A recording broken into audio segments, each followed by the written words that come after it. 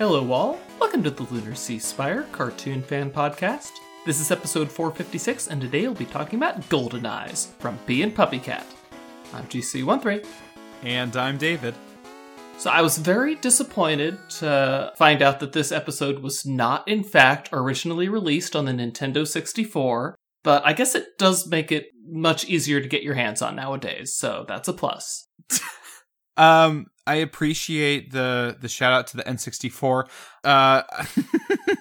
Well, the title of this episode is one of the least memorable things about it. There is the moment where Wesley is looking for a golden-eye fish, and we don't know why. Maybe he's also searching for some childhood nostalgia, and he's confused it with fish instead of James Bond. But, well, the fish plot is very strange in this episode, so it's hard to even think about that joke. Wesley isn't even sure what to think. There's a lot going on here. First of all, we learn that Wesley catches fish because he cares for them sometimes. I thought that had already been established, that he was somewhat of a doctor of fish. Well, here he explicitly, verbally states that he was helping repair a tail. Previously, what doctoring did we see? I know that he just had a bunch of them in bowls in the bathroom. I got the impression that he needed them to recover. I don't know. When I watched this episode, this seemed, oh yeah, this is what Wesley does. Yeah, I don't know how he ended up in this role, but he is technically the doctor of the family. So, sorry. Sorry, Merlin. Sorry, Merlin. But I don't know. What I love about being PuppyCat is not that it is purposeless sometimes. Why does Merlin, or not Merlin, why does Wesley encounter a fish lady who swallows a wish crystal, become humanoid, hang out with her, only for her to become a fish again, and then tell him that because she's somehow able to talk as a fish and not as a humanoid, that it was the worst date she'd ever been on, and Wesley was confused that he was on a date in the first place. Like, what is that? What do you do with that? It's such a PuppyCat way to end the storyline, though, with her being like, man, that was terrible. Although, I will say this, I'm happy to have another canon ship. I do not think that Wesley x Golden Eyes has been sunk. I think they're just begging for an episode in Season 2, where Wesley gets a wish crystal, turns into a fish, and he lets Golden Eyes try to impress him with how the fish go out on dates. Honestly, do you think that she knew, though, what the middle finger meant? Because she keeps, mistakenly, quote-unquote, doing that instead of giving him a thumbs up? Do you think that was an early indication of her feelings? Yeah, I think we're supposed to think it's an innocent mistake, but in retrospect, I think she was expressing her displeasure with how boring Wesley was. She didn't have facial expressions nailed, though, because she was smiling the whole episode. So definitely mixed vibes. And she got a piggyback ride. I mean, come on. Yeah, that's classic. You really can't complain. Also, she did fetch the kissing lure for him, so... That is why I do not think the ship is sunk. I think she still likes him. She's willing to give him another try, but he doesn't get to do the date next time. I think... Well, that's true. He did keep her locked in a bathroom for a while, which even B comments on and says, if I had a friend from out of town, I wouldn't leave them locked in a bathroom all day. So she might have been kind of teasing the whole time, teasing him with the middle finger. Maybe a little more than teasing / correcting him a bit at the end. Mm-hmm. So I agree. I don't think the ship is not sunk. His ship sunk in this episode. I don't actually even know how he recovered his boat after it got smashed by a giant fish, but both of these ships survive, I think. Man, I was just watching that sequence, and then I saw the big whale-like one join in the school following the light, and I'm like, oh, this is gonna end so poorly with you jumping them over your boat, man. And then he's like, whoa. Oh, crap. That was a cute scene. See, that is what being PuppyCat does, is it reminds us about the wish crystal. It doesn't really develop the wish crystal much except to see it actually used, because I think in the donut episode where they're introduced, we know that they're shipped off to people through some void by this donut maker, but we don't really see their effects at all, right? I don't think we do, no. So this just develops that one point, like, hey, a wish crystal can at least be swallowed by someone, have an effect, and then leave their body and no longer have an effect. And it's like, that is a, useful enough development, but that's all it needs to do. I think that's kind of like what we liked about shows like the early episodes of Steven Universe or even episodes of Adventure Time, where they're just super relaxed. It's show not tell, and it's show just one thing in your slice of life, right? Otherwise, we're just hanging out with Wesley on a boat, or we're just watching PuppyCat try to poop. That's the episode. That was a twist I did not expect. The result of his poop. Yeah, the lead up is great. Poor PuppyCat has to go to the bathroom real bad, and luckily, Bee's already discovered Toilet Planet. I like that technically both the A and B plot are connected, because the Toilet Planet is connected to the original Donut Planet. So, I think this is a first, though. I don't know why PuppyCat had to poop a giant magic cleaning star. That's not explained. Is that regular? Yeah, she must have very clean bushes in front of her apartment. Yeah, I don't know if this is part of PuppyCat's curse, or if he ate something unusual. Maybe he just doesn't metabolize birthday cake well. I think he definitely should fall under the exclusions for Class B, Part B of Yeah, he toilet should be cleaning? permitted. However toilet maintenance laws go. Although technically he wasn't scrubbing it, so he doesn't need the license anyway. I love the dude. He's like, oh, wow, thank you. This is the best my Toilet Planet has ever looked. But I am going to report you. Jerk. And very much like in classic Adventure Time, the scene just ends immediately, and there's no there's no resolution. It's just like, well, I guess they got space reported. The same way that the episode just abruptly ends after Wesley gets insulted, and there's really no time even for a reaction. Yep. It's great. PuppyCat was great there. It's either here or there. Yes, threatening Tempbot. Tempbot does not like being treated as a interspace highway to a toilet, but some ridiculous thing. I like how they're all happy to barge in on Howard. What if I was doing bathroom things? Howl. Only PuppyCat could call it out for what it is, pooping. Everyone else is much more polite. Yeah, Howl is hilarious, and I'm glad he got his spa day. Even if he does look the same. Even if he doesn't look 29 and a half. It's tough, Howl. I do you like that birthdays are just a thing in this show? Like, this is the third surprise birthday party, seemingly. I don't think Bee's was a surprise. I think she dropped way too many hints for that to be legitimately counted as a surprise. That's true, but it was a little surprising that PuppyCat actually followed up, so you gotta give him that. Yeah, that I did not expect. That was a new character trait for PuppyCat. That's right, that he can care. I mean, I guess he got to show off with how good he was at hiding cakes. I mean, he impressed me. Seeing his, bowel problems, though, I could imagine why he might be so, I don't know, have negative personality traits sometimes. He's focused on other things. I don't think that's a real excuse for his behaviors, to be clear. Do you think there was a reason for his, why do you know about this place? And then, him insisting that she answer him? Yeah, that was interesting. I don't know, between the Donut Planet and the Toilet Planet, it would seem the Donut Planet has a lot more interesting lore and significance in space, since it, generates wish crystals. Not really sure why PuppyCat would be focusing on knowing about Toilet Planet, so I'd be interested to know his backstory.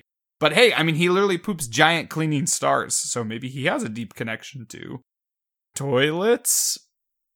I mean, candy hunters are the lowest of the low in galactic society. So maybe he tried to step up and become a Class B toilet scrubber at some point. The backstory. I'm glad Golden Eyes was willing to help Wesley get his lore back, though. I mean, he can't catch the fish to heal them if he's just going to hurt them with a regular hook. Yeah.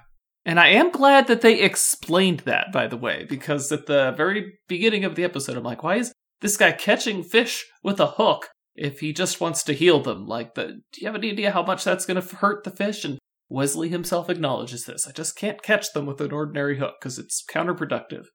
Yeah, it's nice that he still tries, though. Like, you can see that balance he has. You know, he has the nice lure, but even when he doesn't, he still tries his best, you know, to help the fish, even though he has to use a pointy hook. But I'm glad he got it back. He really should have just bought another one, though. I don't know how rare the kissing lures are. I don't know if there's a lore to that, too. You know, he had to go off island to get it or something. Yeah, Pretty Patrick could get him one. Ha! Pretty Patrick probably has the hookup. You know, it's funny just seeing, like, hooks, because, I mean, obviously we've seen some violence in this show, but, you know, the island seems like such a peaceful place, place where nothing could really get hurt. So seeing, you know, even just those hooks, it's I don't know, it's unusual. Poor Wesley has to definitely straddle a line. That is that is a fairly high degree of violence for the island. Now, out there in space, we have these crazy warlocks running around, causing a little bit more mayhem. But thankfully, none of that's been brought to the island just yet. Because they know Pretty Patrick will take care of business if they do. I love the little moments, because, you know, they introduce the warlocks and now they're just gone and we know they'll come back. But the island development is just so chill. Obviously, you know, we developed this one feature about the crystal. We also have a scene where Wesley's just gently staring off, watching some butterflies fly around, and we kind of notice the central lighthouse / weird spire. It zaps that bug, yes. Yeah, and, you know, that's a weird thing. We don't really understand that at all. But, you know, it's just those little moments keep adding up. And I think those are fun to have instead of just, okay, we introduce something like the warlocks and now that's going to be there every episode. And, you know, we're going to end every episode by having these obnoxious guys show up. They're very careful and slow about it. Yeah, there's a lot of weird stuff. Yes. There's PuppyCat's ship. There's everything going on with B. There's the island itself.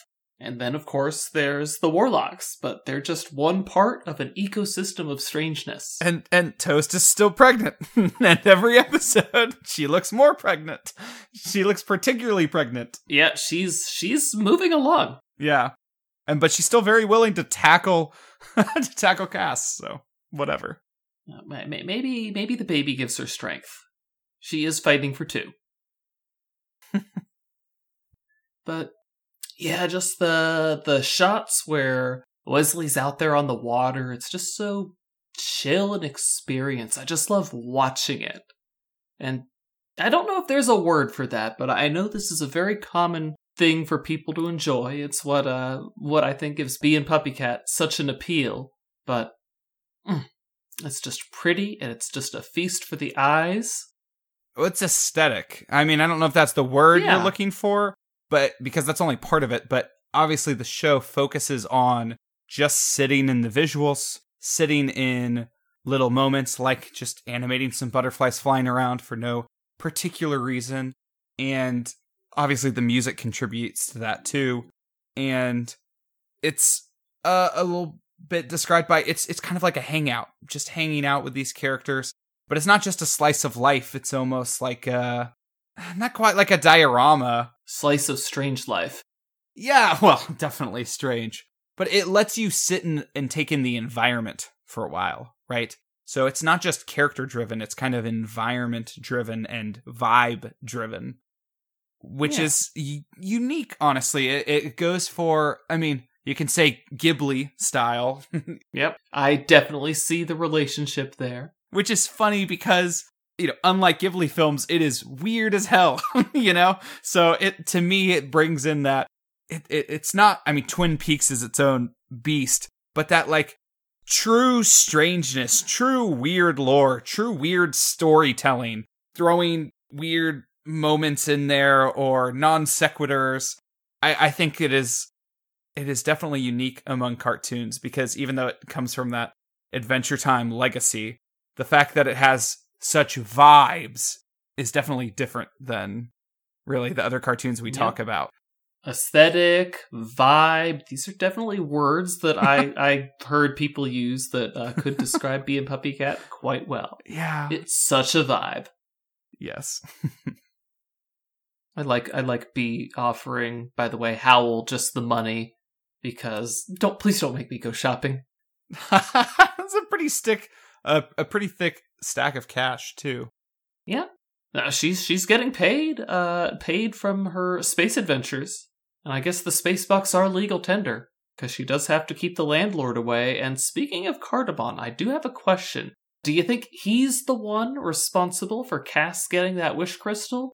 Or do we find out specifically where that one came from later? That one puzzled me because somehow I thought that when I last saw this episode on my initial watch, that we had actually somehow seen that crystal come into her possession. But we haven't talked about that at all. So that maybe we completely missed that moment. And I mean, the way that B says, I wonder how she got it. It seems like a question that the audience is supposed to be asking themselves too. So I don't know, but it felt familiar to me. Like, I don't remember having this question before. So maybe we'll see it get answered, or maybe we need to go and pay more attention to the previous episodes. But when B visits the donut planet, I don't recall any crystals coming with her at all, right? Like, we see some donuts go in the void. Yeah, it was only the donut she left to Cardamon. That was the only wish crystals I saw her bring. Ah, that's right. That's right. And he tries using it with his mom, right? It is possible that how many crystals were embedded in Deckard's head? Did some come out in the bathroom, maybe? That's right, because there's one in Deckard's head, too. Yes. It is a mystery. I did not recognize the wish crystal as such when B spotted it. It wasn't until we witnessed its magical properties. Well, actually, PuppyCat's the one who told me, but hey, what are you doing with a wish crystal? Yeah, it is kind of funny, or I don't know how to describe the experience. B almost plays dumb sometimes. So whenever she's talking about something real and, plot/lore relevant, it's funny to me because she's never quite clear on how aware she is of situations. So when she's talking about the wish crystal at one point, she just sounds so much more cognizant than she otherwise sometimes does. And that's a theme in this show too, right? Like, in the same way that Wesley was sort of exploring how the crystal worked and, actually looking at the reactions of the fish, whereas other people weren't really paying attention, right? Like Cass, who, normally is the one noticing the weird stuff. She's just laughing at the fish. And I love the scene, or I love the camera angle where we see inside the fishbowl, the fish staring at her, and she's going, "Fish are dumb." And we're seeing her face all distorted in the water against the bowl. That was awesome. I thought for sure, as soon as she said how smart she was, that she would say, "Oh, here, see, I made you something to keep those fish from staring at you in the bathroom. You just put it where you're not, and they'll all look at it." But nope, just very assured of her human intellectual superiority, and that was that. Yeah, poor Cass really got knocked down a peg. Because the only thing that happens in this episode is she doesn't have a gift prepared, and she ties a wish crystal to a paper clip in the most crude figure possible. And then she laughs at fish. So, yeah, definitely not her proudest hour. Also, she has to give up her energy drink to be attacked by Toast. Which was very funny. He's just like, "Here, you know what? I'm taking this back. Because I see what's coming." Anyway, guys, that's it for us on Golden Eyes. Join us next week. Until then, I'm GC13. And I'm David. Leave us a review anywhere you listen to podcasts. Later, everybody.